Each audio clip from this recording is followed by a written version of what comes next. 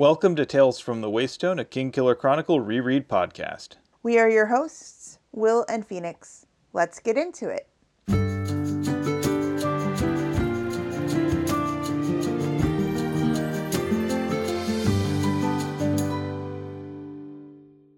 Welcome to Tales from the Waystone, Season 2, Episode 19, Wheels Within Wheels, where we will be looking at chapters 34 through 36 of The Wise Man's Fear through the lens of plot devices. As per usual, here is a short explanation of the pod. Each week we will be examining a section of The Wise Man's Fear through a chosen lens and figuring out what we can take from the text and apply to our real lives. We will also take some time to explore models of practical wisdom from the text with an Aristotelian phronimos of the week. After that, we will expand our understanding of our own world with an interesting fact. Then we will share a recommended thing of the week. And finally wrap things up with 7 words from the book and 7 words from our own lives. Before we begin, let's get some disclaimers out of the way. First of all, we are in no way affiliated with Patrick Rothfuss or his publisher Daw Books. Second of all, our discussions naturally assume that either A, you've read all of the books in the Kingkiller Chronicle, or B, you are one of those weird folks who doesn't mind having crucial plot details from the future revealed to you ahead of time like some sort of mad fortune teller. This is very, very accurate this time around, but needless to say, beyond this point, here be spoilers. Special note, this week, it's going to be extra spoilery, with some real R plus L equals J level theory. So I guess spoilers for Game of Thrones? So if you are averse to that sort of thing, like Gollum would say, leave now and never come back. Or maybe just sit this one out and come back next time because really I don't want you to leave and you don't have to be that dramatic. Also, a word to our community, please be kind to yourselves, to one another, and the creators of the worlds that we love exploring. And I get to talk more because I am going to avoid the raspberries. Yep, it's time for you to give us our 45-second recap. There are raspberries on the line, and I'm looking for an excuse to get more. Not this week. You say that, but hubris is the pride that goeth before the fall. So, you ready? I am. In 3, 2, 1... go. Kvothe gets Dinah's ring back, but now he can't find her. Then we get a whole bunch of lore and reminders of how the Chandrian are actually the big bad of this series. And then more lore and more theories, like R plus L equals J type theories. And then we get some really sweet friendship and bonding time between Kvothe, Will, and Sim. The end. 20.98 seconds. Correct. No raspberries this time. There will be more. Ugh. As long as it's not like white chocolate and raspberry. I wouldn't do that to you. I don't even really like white chocolate myself, so. And you're stuck with whatever I don't eat. Exactly. So, this time it's a lot of moving the story forward in bits and pieces as we get some exposition around the world itself and some of those sort of dangling plot threads that have been just kind of hanging out there. Like the antagonist, other than Ambrose. Right, because this isn't just Kvothe's college hijinks. Right. It's not a heist movie. Or even just a college comedy. A slobs versus snobs story. We are 288 pages in, and there has been barely a word said about the big bad of the series. But this is also one of our first hints about the big good of the series, which can be sometimes just as terrifying, if not more so. Than the big bad? Yes. Let's start things off here with chapter 34, which is Baubles. This is sort of some wrap-up from the heist where Kvothe goes to the jeweler to turn in the remittance slip to pick up the ring for Denna. The third jeweler that he has gone to try to pick up Denna's ring. Yeah, the jeweler didn't exactly leave their name on this little slip of paper. That's bad graphic design right there. You should be leaving your name, your logo, your number, your address, all of that stuff. How are people supposed to find you? Right? I mean, you got to figure for a guy like Ambrose, who maybe is doing business all over town, how does he keep track of which slip goes where? And if all it says is the description of the ring, I mean, that thing's as good as gone. So, yeah, maybe some bad business decisions on the part of this jeweler. But what I would like to say is that the fact that Kvothe went to multiple jewelers, like this is the third one, that's a very loving act. That he didn't give up after the first one.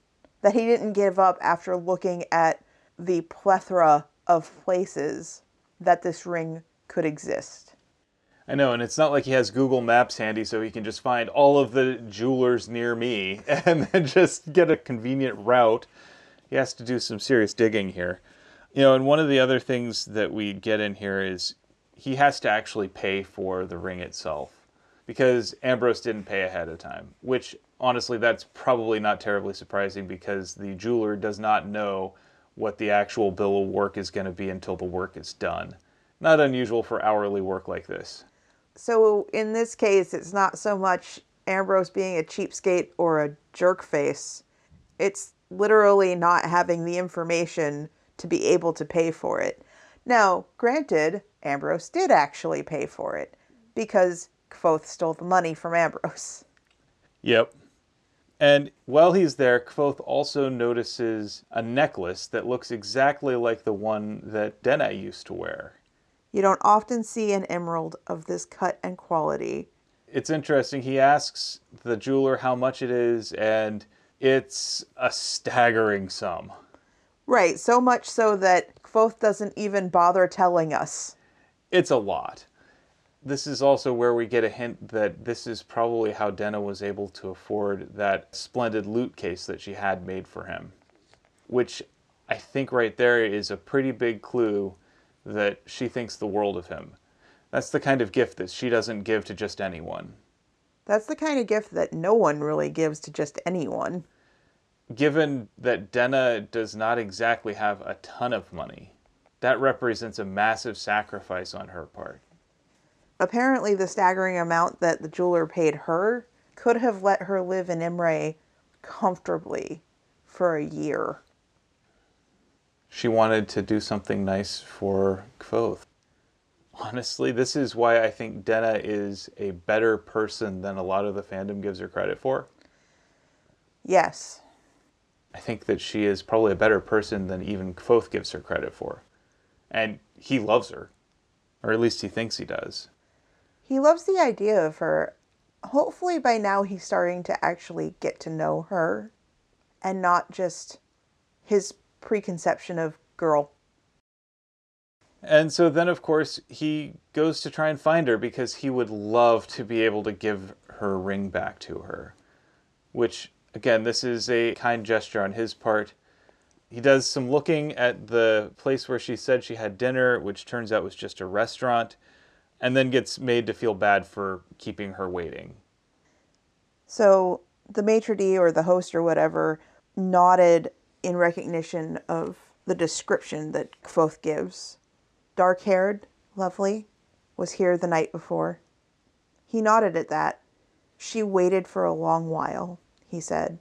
I remember thinking, who would keep a woman like that waiting? The answer is someone who has to rely on the messaging system of Imre and the university. And an illiterate 10-year-old. Yeah, it's one thing if you're able to just send a quick text message for everything. This is a completely different ballgame. So now that we've wrapped up that little section, enter the theories. We move into chapter 35, which is Secrets. We start with Kvothe on his way to the fishery, where he's accosted by Nina, who is a girl that he met in Traben and had given an amulet for protection from demons. It's probably just a random piece of scrap metal, and also it took him a while to place her. She didn't exactly make a huge impression on him, but he made an impression on her. Here we learn that Nina is the one who's been asking after the red-haired wizard, and causing Master Kilvin all that anguish and grief over what Kvothe might be up to. Might be selling. We can understand a little bit of Kilvin's concern here. I mean, it's a little white lie, but it could be really dangerous, given some of the forces involved here. Well, regardless, Nina reveals to Kvothe that she has been having dreams about the piece of pottery that she was shown that has depictions of the Chandrian on it. She's been having these intense visions every night and has actually drawn them out on a little strip of vellum so that Kvothe can actually get a look. This strip of vellum being a piece of paper she took out of the Book of the Path and scraped the words off of, except for references to holy figures. Maybe that'll mean something, maybe it won't. But one of the things that we see is a depiction of Cinder. We also, of course, see Haliax with over his head a full moon, a half moon, and a crescent moon. That'll be really important here because the story of Jax that we'll see later on talks about a person courting the moon. He also has two candles, one yellow and the other is gray with a black flame. Then we've got a naked woman and then one of the Aemir who Nina considers the most frightening of them. So he is grim of face and he has a red hand. The bloody-handed Aemir. Exactly. This is one of those kind reminders that nice and good are two very different things, and that sometimes good people can be terrifying, especially if they believe that in their heart of hearts someone is standing in the way of the greater good. They are not afraid to use that person or destroy that person the moment they cease to be useful. The Aemir themselves, I think, are pretty terrifying when you think about them. Like they're sort of like this mix of the Knights Templar and they have kind of an Illuminati feel to them, where they're all about the greater good. The greater good. And they don't fork around. We'll see later references to them with this guy named the Duke of Gibeah. He's essentially Nero. I was going to say more like Dr. Mengele. Fair enough. In that he, in the pursuit of the greater good, has chosen to perform all sorts of horrible medical experiments on his subjects. And all of the things that he's discovered have later gone into the general knowledge of medicine that people use in this world. Arguably, it has saved a lot of lives, but the cost is actually pretty staggering. He even has "for the greater good" as sort of a signet in his journal, which is a slogan associated with the Aemir. So these are not just merely romantic knights errant going out righting wrongs. These are people who act as judge, jury, and executioner as they see fit, and they can use whatever powers they want to meet their ends because they are completely convinced of their justification. I don't know about you, but that's pretty terrifying. And it's kind of that reminder that oftentimes villains think they're heroes. And I kind of feel that way about the Aemir. These people are pretty convinced that they're heroes, and in fact are so convinced that they will do literally anything to advance their goals. You might be able to squint and believe that it's going to be better in the long run if the Aemir are successful, but there are going to be a lot of people who are going to pay the price for it. I'm really fascinated by big goods as antagonists. So, very fascinating stuff there. So then it's important to note his bloody, outstretched hand wasn't demonstrating something. It was making a gesture of rebuke towards Haliax and the rest. And the others are shrinking away. He was holding up his hand to stop them. If Haliax is in fact Lanray, could this possibly be Celatos? It's possible. Like, Celatos has that true naming power, that true seeing power as well. It feels like a cleric from Dungeons and Dragons using Turn Undead. That's a wonderful spell. Actually, it's a divine ability. It's not a spell. Pedantic. Look, these are the rules. It's very important that we get those correct. Because you can't counterspell Turn Undead. Okay. Oh. So in talking about the Ciridae, the Aemir, Nina is so disturbed that she shivers and pulls her cloak tightly around herself. She says, "I don't like looking at him even now." And she drew him. They were all awful to look at, but he was the worst. I can't get faces right, but his was terrible grim. He looked so angry. He looked like he was ready to burn down the whole world. And then Kvothe asks, If this is one side, do you remember the rest of it? And while it's not as vivid, she does remember some of it. She said that there was a woman with no clothes on, and a broken sword, and a fire. She looked thoughtful then and shook her head. Like I told you, I only saw it for a quick second. I think an angel helped me remember this piece in a dream. Interesting. So we also know that she is a believer in the Talon religion, which has a cosmology of angels and demons and things like that.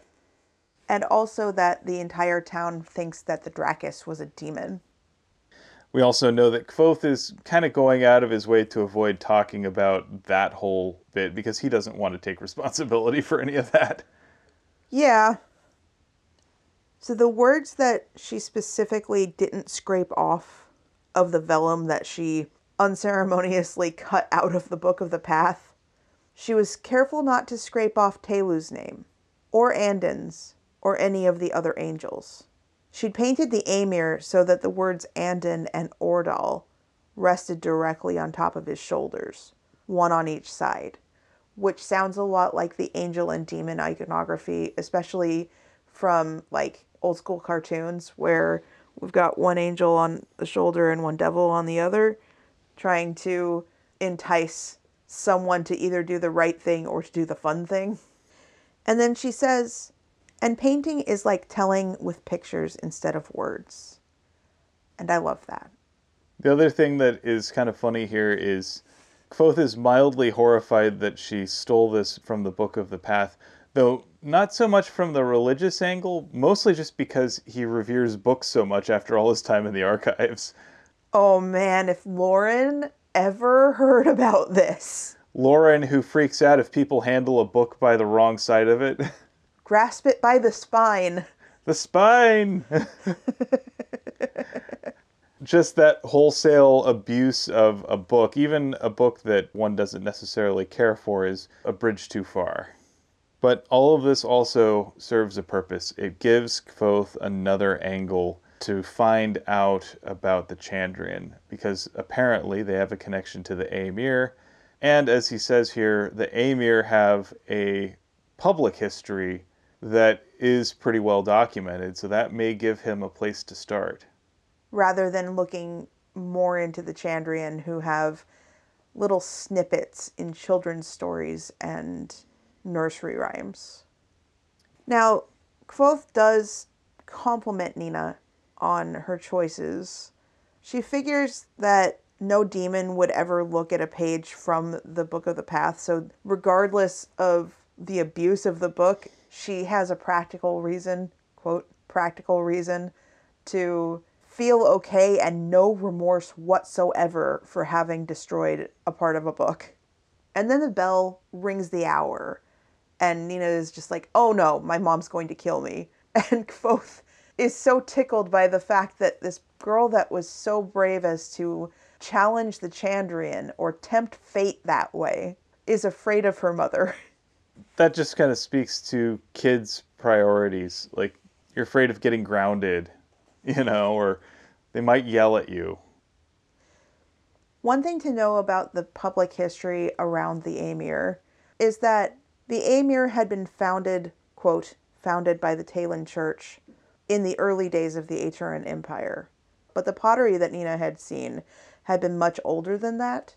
And so what Kvothe also knows is that the Aemir had been condemned and disbanded by the church before the empire fell.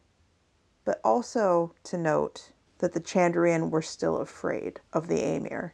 So that kind of makes me think there might be two organizations of the Aemir. You have one organization that stretches all the way back to Mir Terenial, that is this force dedicated to fighting the Chandrian at all costs, that has been pursuing the Seven across the face of the earth and dedicated to the greater good, etc., in secret, and is living on in legend. And then there is another group that is inspired by those stories, uses that as their name, and is treated as an official wing of the Aeturan Empire during its founding. And the church. It's a blending of church and political power. I'm specifically thinking about the Knights Templar here, who started as effectively a wing of the Catholic Church during the Crusades and amassed massive sums of wealth, and then used that to garner political power throughout Europe. And then, after their power grew too great, they started to become a threat to the monarchies and the church itself. So then they were officially excommunicated and disbanded and sentenced to death. I think this may be a case of that, where you have this group that amasses both religious and political power in equal measure and ends up alienating both power bases, which is why they end up then being excommunicated and expelled and condemned, driven back into the shadows. Whether they were ever tied officially with the true Emir, or if and serving as just their public front, or if they were just inspired by them, either way, the only ones left are the secret true Emir. Very interesting stuff. So, moving on, chapter 36 is called All This Knowing, and this is just a really good bit of character building, specifically for Kvothe, Will, and Sim. So, it starts out with the three of them pub crawling, and they eventually wind up at the Aeolian. They don't remember a whole lot, except that they did do a bit of singing. So Kvothe made his way through with her, with he, with the withy, which is something I can't say 5 times fast, much less sing. So that actually kind of reminds me of the Mother Pheasant Plucker song that Hank Green has. A little bit, yeah. A little bit less profane, perhaps, or potentially profane. But yes. There is a possibility that there is something that is meant to trip you up over. You mean not just the title? I mean, there might be lyrics, but the thing about it is that this song is apparently difficult enough to articulate when sober as a stone, and the audience just lapped it up, which means he was not sober, and he is boasting, and he probably tripped over his tongue so much. So, on their way back, Kvothe immediately freaked out because he doesn't know where his lute is. Where's my lute? Where's my lute? Oh my God, where is it? Where is it? Where is it? And Will and Sim have to remind him that he left it at the Aeolian because he was probably going to trip over it and break it. This is probably one of the wiser decisions Kvothe has made. Especially when drunk off his Dash. You kind of get the picture that Stanchion probably provides the service for a lot of his musicians. That would be very nice of him. Just offer to keep the expensive instrument behind the bar for a little while. Probably the safest place in Emre, really. Yeah. So they're on their way to the stone bridge, and they're looking at it rising up over the river, and none of them really feel terribly confident in their ability to remain upright on said bridge. So as it turns out, Will knows a little clearing nearby, and that clearing happens to have a gravestone in it. It's really kind of funny the way they all react to it. So for Kvothe, coming from his trooper's background, his life on the road, a gravestone is a site of warmth and friendship and hospitality, and he greets it with sort of an easy familiarity. He almost greets it the way that you would a horse. An old friend. Very gentle, warm, and welcoming. Whereas Simon and Will have more negative connotations associated with them. Like superstition. Yeah. Sim specifically says, don't push at that thing. You'll tip it over. No. This would be like trying to tip over Stonehenge. Yeah. It's not going to fall. But Sim is nervous, and he says, just come away from it. They're not good things. They're pagan relics. And then, in the same way that you and I might have a conversation about a thing where one of us says, no, it's this way, and the other one says, no, it's that way, we'll look it up on Google. Sim and Kvothe have a little bit of a bet going on and says, a jot says I'm right, and they're going to go look it up in the archives later. Should they be able to remember this conversation?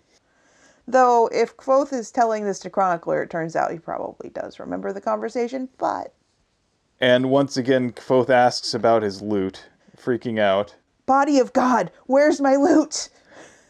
I really like how Will responds here, where he says, "There is no reason to be ashamed. It is man's nature to dwell on what sits close to his heart." That's something that Will actually says a fair amount. There's no reason to be ashamed. That sort of sense that it's okay to feel how you feel, to accept it, that this is good and normal to feel the way you're feeling. You don't need to feel sad or embarrassed or anything about it.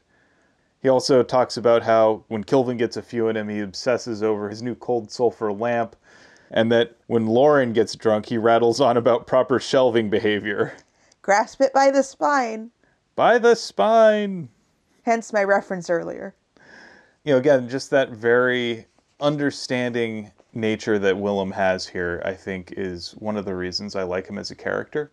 And it helps to make peace with some of those warring emotions that Kvothe is feeling. I know when I'm very drunk, oftentimes things feel very heightened. You then feel really embarrassed about it afterwards, or even in the middle of it all. And so having someone to say, no, you're just feeling a thing, and it's okay to feel that thing. Everybody feels things. Having that reminder helps to dull some of that and ease the wild mood swings. Speaking of being embarrassed, though, Kvothe just goes, "Holy crap. Did I sing Tinker Tanner?" And of course he's worried that he may have sung a verse about the Talon and the sheep, but he didn't. It was a goat in the Talon's cassock. So potentially worse. And he's worried that Stanchion or Diok are going to take his pipes away for having sung such a lewd verse. Though apparently they really enjoyed the ribaldry since everybody was really into it. Yeah. But here we get into a conversation where Kvothe is finally opening up about his past to his friends. He talks about how if his dad had sung something that awful, quote, awful, that his mom would have figuratively made him sleep under the wagon. This is where Sim asks, Kvothe, are you really one of the Edema Ruh? Because up to this point, it's really just a pejorative that's been slung at him by people that we don't like. Ambrose in particular. At first, Kvothe is a little defensive about this. He says it's not an insult. Here we also find that Simon doesn't hold those connotations. He is just curious about his friend. We also have Willem here, again, making peace, saying there's no shame in this, it is okay. Well, Kvothe initially says what you hear isn't true. We don't steal children or worship dark gods or anything like that. And Simon said that he never believed any of it. But he said, some of what I've heard has to be true. I've never heard anyone play music the way that you do. Which implies that what Simon has heard also includes the performing aspects. They include the aspects of their culture that Kvothe is intensely proud of. And Kvothe himself will always talk about how only the Edema Ruh could play a song like this, or one of the Ruh could know all the stories of the world. And I think here we've got a little bit of Simon showing just how much he loves Kvothe. Because he's saying, these people are known for playing beautiful music like you. These are people who know stories like you. Are you one of these wonderful people? I think that's really a bit of beautiful friendship here where Simon is really seeing Kvothe as Kvothe, like this core part of himself that up until this point he has kept really buried and that only really comes out in him when he's insulted or when he's wrathful. But here we have someone who is seeing this part of who he is and reacting not with fear or anger or hostility, but curiosity and wonder.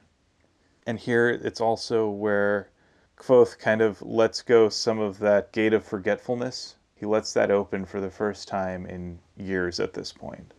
and he starts thinking about the song that actually got his father sleeping under the wagon. He says, "It wasn't actually for singing Tinker Tanner. It was a song that my father had written about my mother." And then he said her name for the first time since her death. I'm going to read this song. I don't know what the tune is like, so feel free to make one up in your head. I'm not going to try. So this is called Lorien, and there's a lot packed into this. Dark Lorien, Arladin's wife, has a face like the blade of a knife, has a voice like a prickle-brown burr, but can tally a sum like a money-lender. My sweet Tally cannot cook, but she keeps a tidy ledger-book. For all her faults I do confess, it's worth my life to make my wife not Tally a lot less.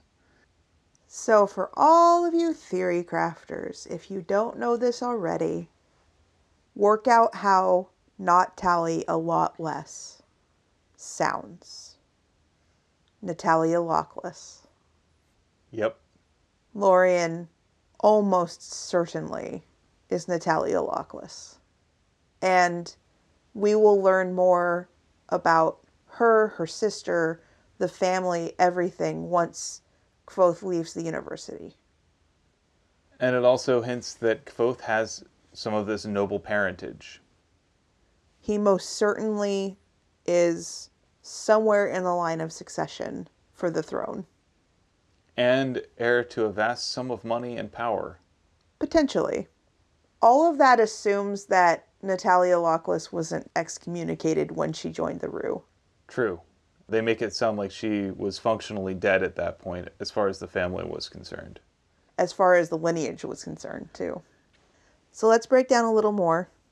It wasn't because of the words, the has a face like the blade of a knife, or has a voice like a prickle brown burr, that made Lorien, or Natalia, what have you, make Arladin sleep under the wagon. It was the awful meter.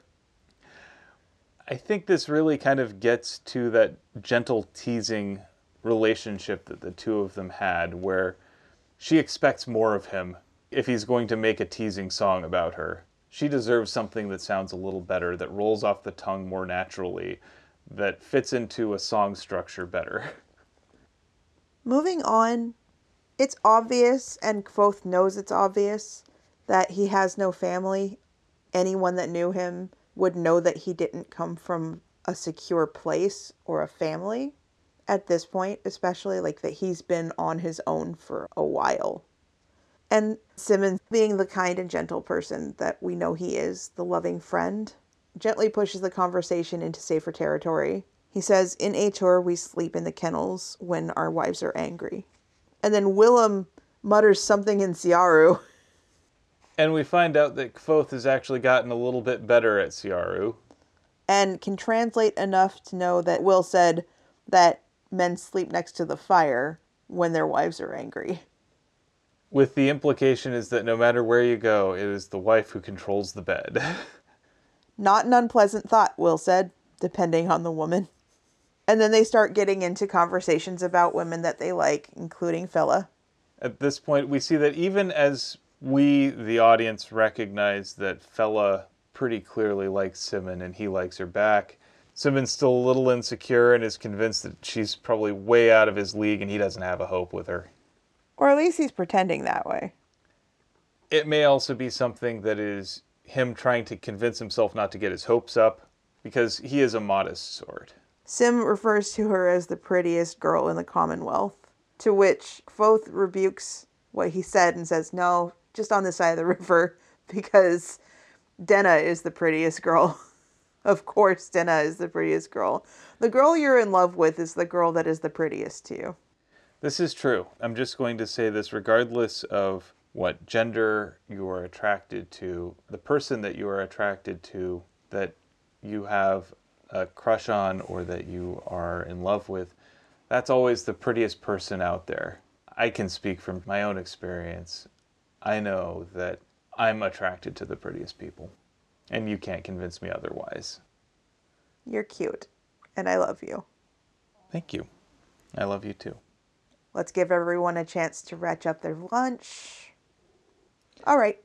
And speaking of this, Simmons says that Kvothe should probably at least make some kind of move with Denna to let her know how he feels. And here's where Kvothe says, but I have to be certain, even as he's gotten tons of evidence. The Luke case just being the latest of it? Right.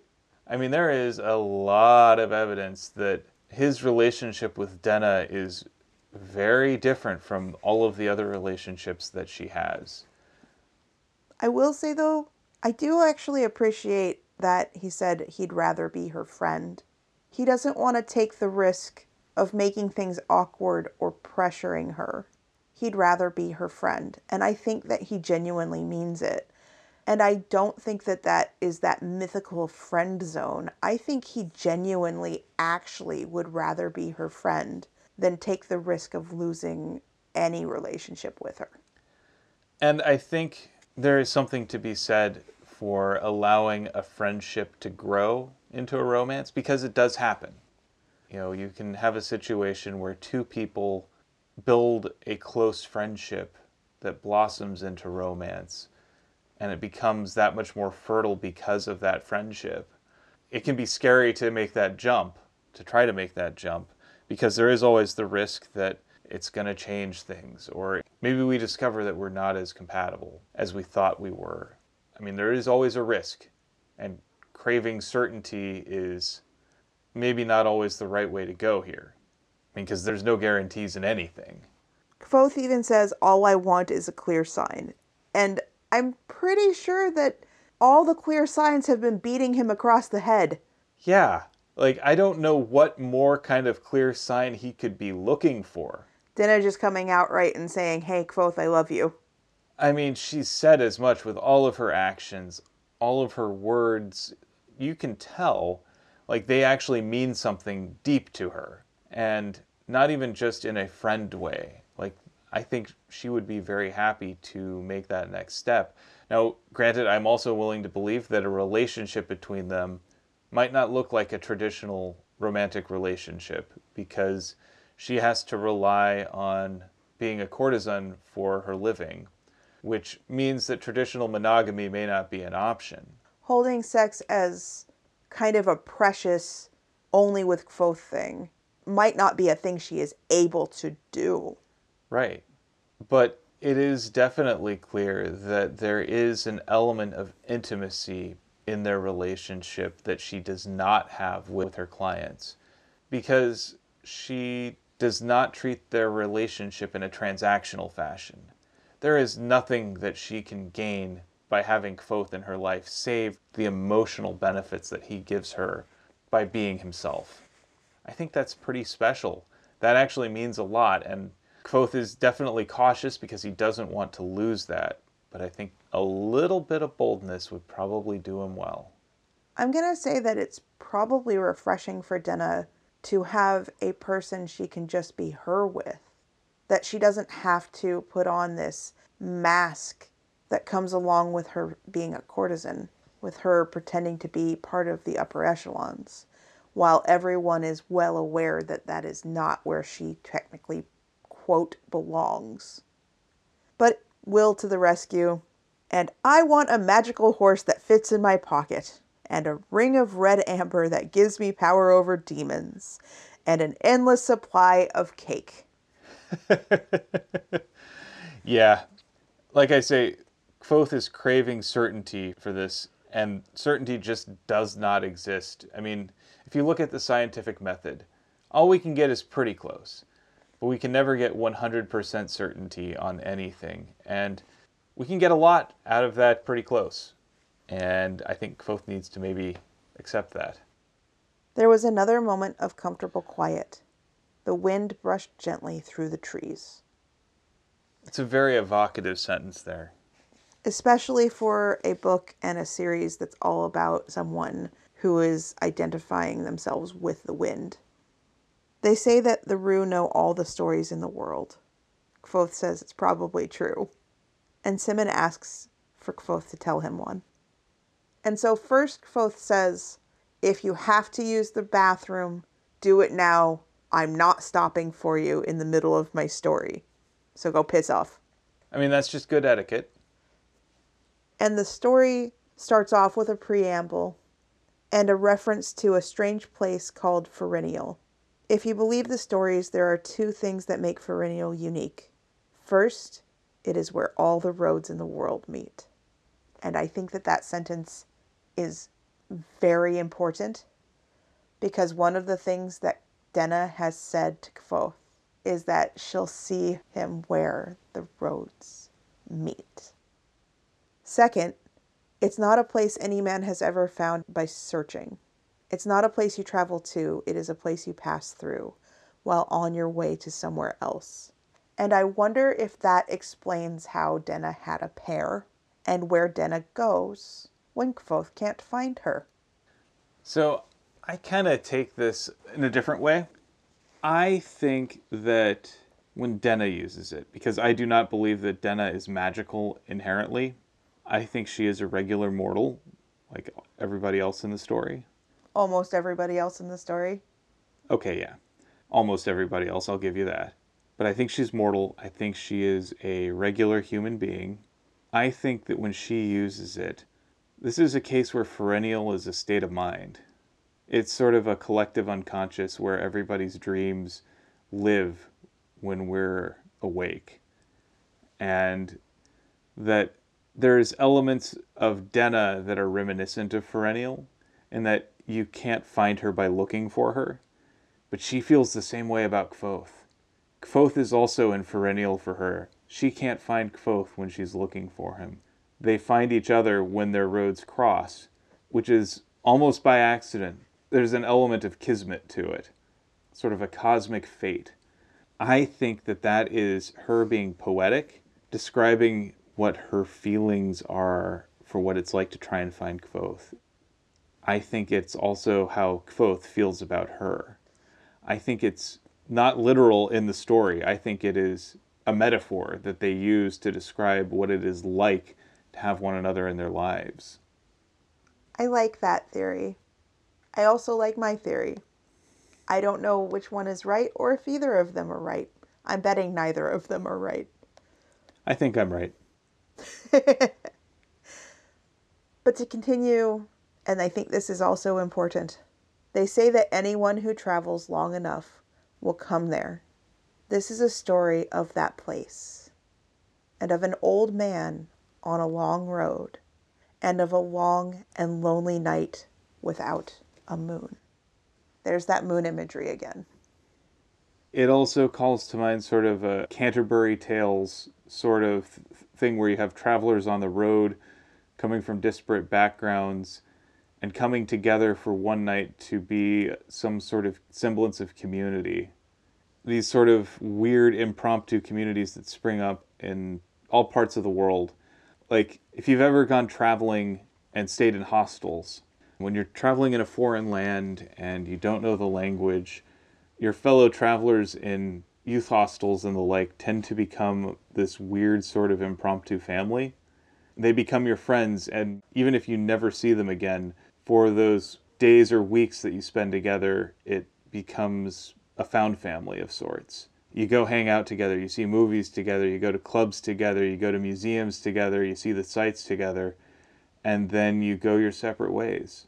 Like, I remember that when I graduated from college, I spent about a month in Germany. And in my travels in the hostels, I came to look for Australians. Because, so in Australia, it is a common tradition, I guess, for people to save up for a great big round trip ticket all over the world that's open ended. And people will go out and see the world and spend time exploring before going back to Australia. Our Australian listeners, I'm really curious where you went on yours. If that was something that you did or if this is something that I misapprehended. But I'm really interested to hear more about this. But yeah, I fell in with a group from Australia and we had a really good time. You know, we were very different people. I think I was a different person then than I am now. I don't see how I couldn't be. But I just remember, there were people that I probably wouldn't have hung out with on my own, but suddenly I was spending a lot of time with him. We were drinking together. We were going to bars together. We were doing all of the things that otherwise would have felt really lonely when you're out on the road like that, and building that community. And it just felt really open and free. I want to hear more about our listeners' takes on that. But anyway, we'll talk more about that next week when we actually get to the meat of this story. I really enjoyed listening to you talk about that. Time for you to talk a little bit more because it is your turn for the Phronimos. So I actually went for the Will and Sim double act because they both have some strong elements this week and they play well in tandem with one another. Sim is, of course, unfailingly kind here. He is asking Kvothe to share his gifts. He is encouraging Kvothe to reconnect with an important part of his past that he doesn't often like to think of. And he is wanting to get to know his friend more. And then we've also got Will, who is providing that very grounded, practical approach to everything and encouraging people to accept how they feel and to just live in the moment. There's no shame in that, he says multiple times throughout all of this. And I really love that approach to emotional honesty, that approach to just owning your feelings and owning what they mean. Instead of feeling bad about feeling bad, just accept that you feel bad. It's okay to feel bad sometimes. It's natural. It is part of life. And learning to accept when things are bad helps us to, maybe find some sort of path forward. And so I really like that Will is encouraging Kvothe to accept that, yeah, he's a little drunk. He's worried about his loot. It's okay. He doesn't have to be holding himself up to the standard of perfection. That it's okay for him to admit that he cares about something or someone. That's pretty smart. Meanwhile, we've got Simmon doing the math about how Kvothe's relationship with Denna is going. Like, he went through the mother of all grand gestures here. And she's done a few for him. If that's not enough for him to infer that there's something special between the two of them that is perhaps deeper than just mere friendship, this is something really deep and important. I don't want you to say mere friendship, though. Okay, yeah, you're right. There's something more than them being regular friends, but like a real deep friendship, something that is more than just a simple fling or romance, that there is something to their relationship that has an element of fate to it. And he's encouraging Kvothe to own that, accept that, and recognize that what they have is special. To say that they're just friends is, they are friends, but their friendship is deeper than the friendship that Kvothe has with even Will and Sim, which is a pretty good friendship. There is clearly something between them that is pulling them together, and Kvothe can only keep himself at a remove for so long. We know that Denna is also pulling Kvothe closer as well.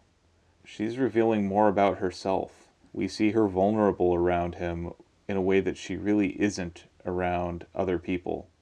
So I think that Sim has some pretty astute observations here. So those are my picks for my Phronimos. How do you like that? I think that while a mild cop-out to choose both of them, they are kind of a match set, salt and pepper shaker, what have you. Yeah, they're Abbott and Costello. So I think that you chose well. Thank you. Moving on here, it is your turn for Interesting Fact of the Week. All right. So in a way that is plot twist of I am actually going to name my interesting fact the way that Will does, I'm calling this one Life Finds a Way, also known as Not Just for Dinosaurs Anymore. Okay. So you and I were both Discovery Channel lovers from an early age, yes? Oh, yeah. Okay. So do you remember hearing just a whole ton of information and news about how close the California condor was coming to extinction back in the late 80s and early 90s? Yeah, because it was down to double digits. It was 30 of them. Right. Like in captivity, in a breeding program, but there were only 30 of them known to exist in the entire world. Yeah, I remember that. All right. So, through a Herculean conservation effort, over the past 30 plus years, their population has grown to just over 1,000. So, yay! But that's not my interesting fact. Nope. The thing that I wanted to share with you all today is that San Diego Zoo Wildlife Alliance conservation scientists are reporting that 2 chicks have recently been hatched from eggs that were not fertilized by male condors. Oh, interesting. This is a process called parthenogenesis, which is the basis for how the dinosaurs in Jurassic Park were created from one unfertilized egg to create further dinosaurs for the park. It's actually real. There are a lot of different species that can reproduce through processes like parthenogenesis and other asexual reproduction methods. In this particular case, while if you remember the dinosaurs were all female because they were all hatched from no male bits, it turns out also that birds have a different chromosome structure than the XY chromosome structure that we were all taught in like 8th grade biology, which in itself is inaccurate and not steadfast, just like 1X and 1Y equals whatever. In this case, they have a completely different set of chromosomes. There's Z and W. Huh. It's just labels, but it is completely different than humans. And so for birds, a ZZ bird is genetically male, where a ZW bird is genetically female. When a female bird lays an egg and it splits and duplicates and does all the things that parthenogenesis is, it creates a copy of its Z chromosome and becomes a male chick. Huh. Yeah. And so 2 separate female condors have laid eggs that became chicks without having a male bird help. Interesting. Yeah. And so that was really, really interesting to me. But what's also interesting to me is that both of the female birds were actually in enclosures with male birds that they have previously bred with successfully.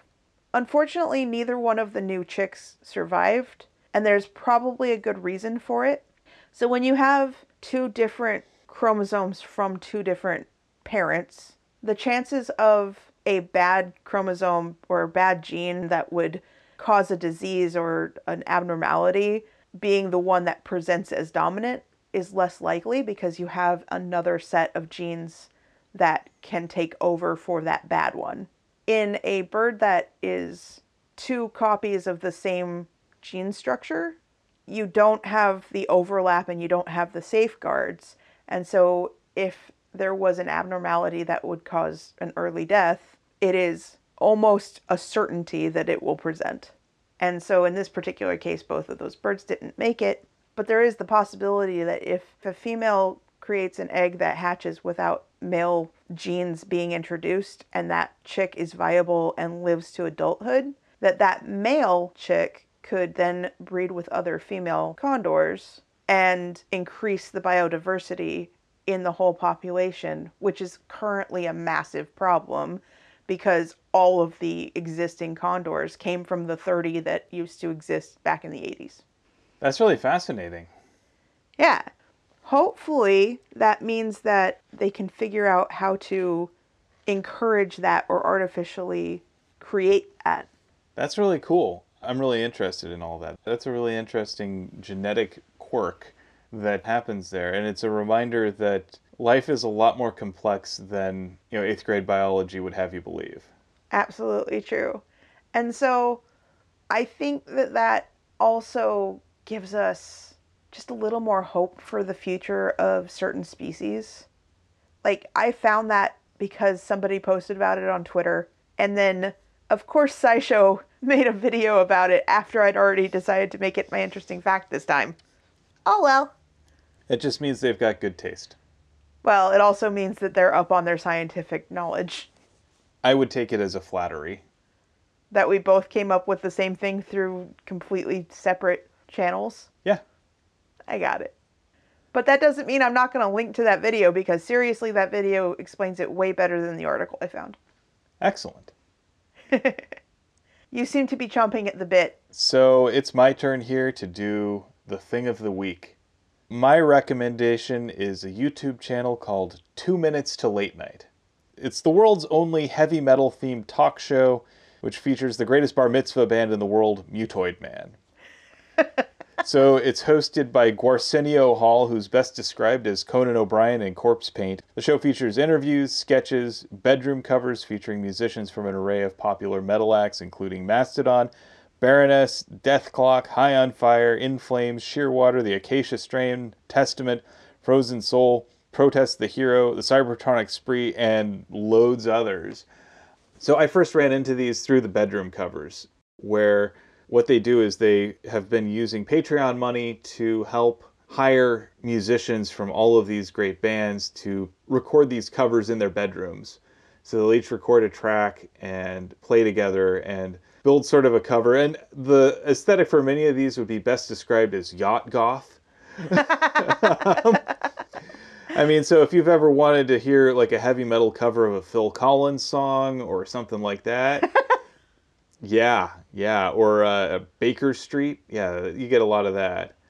And it's a lot of fun. The sketches are pretty funny too. I like their judgment specials where Gwarsenio will serve as judge and then force two comedians to adopt arguments in a particular side of an argument. One of my favorites is one where Gwarsenio asks Jonah Ray from MST3K and Kyle Kinane, who is a Portland area comedian, to make a decision over what is the proper etiquette for wearing a heavy metal band t-shirt.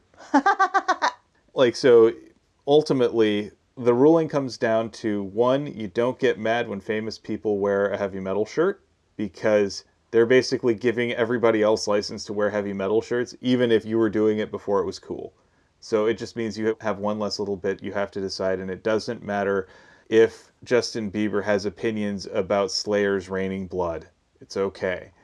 And then you've got the other side of it is okay to wear a shirt that you bought at the concert. Because guess what? Who gets to tell people what to do? Why are you even bothering? If you want to wear that shirt that you got at the concert, wear that shirt you got at the concert. It might get a little bit sweaty or whatever, but at least you know that you'll have it and you can always wash it when you get home. And I'm here for that sort of thing, and I also just absolutely love listening to these guys just go back and forth over trying to figure out this, because they aren't allowed to pick their positions. They're just forced to defend a position. And then Gwarsenio judges on it. But yeah, it's a lot of fun. The musicians are great. The sketches are funny. And the attitude is generally that metal, as seriously as it takes itself, is inherently silly. It's also fun. And so let's embrace that silliness, that fun, and maybe not be quite so grim about it all. I mean, if you look at a lot of musicians, like they're actually a lot more laid back and funny than their onstage personas might have you believe. And this really lets them embrace that. It's just a lot of fun. So that's going to be my recommendation. I like it. You've shown me a couple of the covers, and I think that they're awesome. I think probably one of my favorites is their cover of Jane by Jefferson Starship, because they just go around in full, like, Wet Hot American Summer drag. It's so much fun. And that song also just is a banger, period. Like, even the original is awesome, and the metal version even more so. So, give it a listen, folks. This one I highly recommend too, yes. So now it is time for us to get to our 7 words. You have 7 words from the book? Indeed. I had a couple that I liked. So I have All I Want is a Clear Sign. And then I have The Wind Brushed Gently Through the Trees. But the one that I ultimately picked is Such is the Way the World Works, which is one of those statements of acceptance that reality doesn't always work the way we want it to, and that's okay. And there are a few others, but I didn't catch those as much. I don't think we had a lot that really stood out this time. There might be some in the poem. I wasn't counting. Eh. Will's going around and counting them on his fingers. I don't think it matters as much because I really like the words that you chose.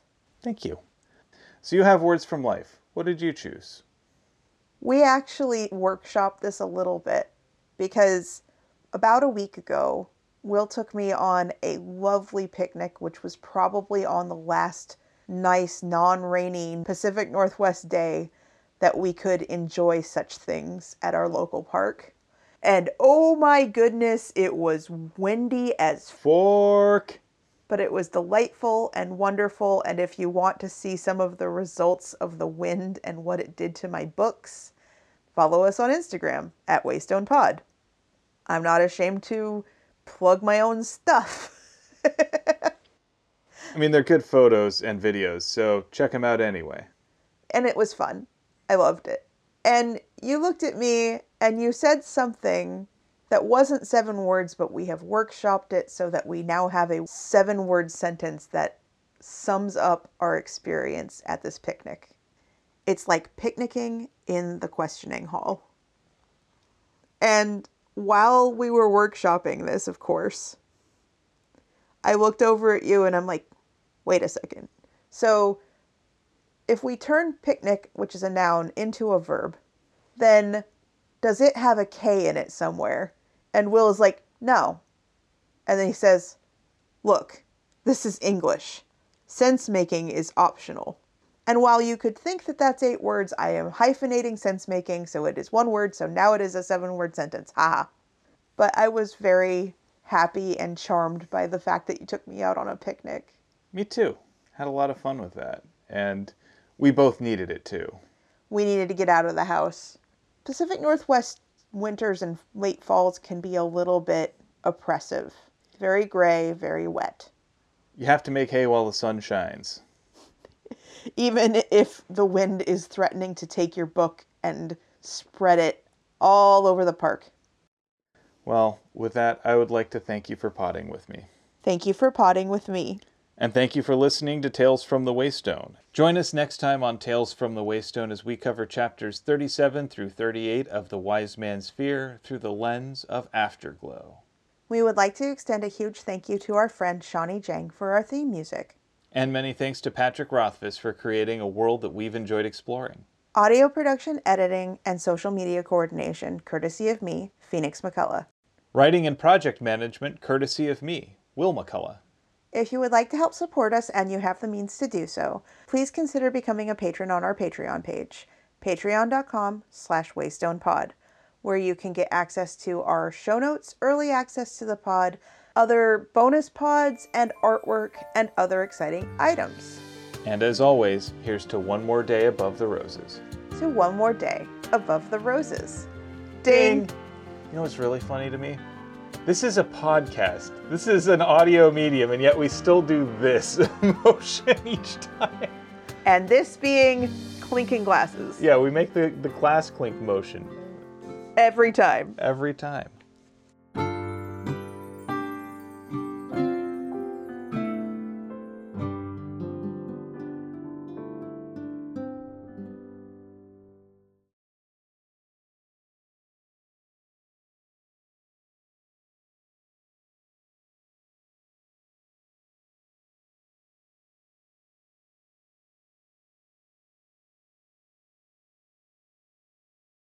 And none of them really feel terribly comfortable in their ability to stay on top.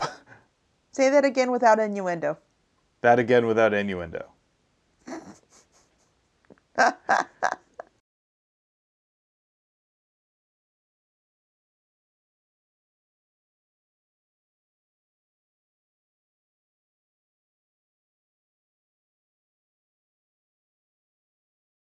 All right, it's theory time. So, before we get started on actual recording proper, there are actually 2 bits of theory that I think we need to cover. All right. First of all, we get some big clues about the Amir. Yes. So that's a major thing right there. Uh-huh. And I think we need to talk about that. And then we also need to talk about Foth's parentage. Those are 2 major bits. And I also think, even as we talk about that, though, the really important bit that I really come back to is this is one of the rare moments that Kvothe actually shows vulnerability to Will and Sim. Yes, I do And want to cover that. and I think that that is beautiful, and it is also really cool how they talk to Kvothe's insecurities and how they approach them. So I think that's something we want to make sure that we talk about a lot, because that's the meat and potatoes. That's what keeps me coming back to this story. I agree. I think that the tidbits of lore and theory and mystery are enticing, but they're not really the thing that makes me come back to the story. Yeah. They're seasoning, but they are not the special sauce. It's the characters that really make it work. The characters and Patrick Rothfuss's writing. His prose and his ability to communicate music through a written language. His poetry, his ability to speak to the soul.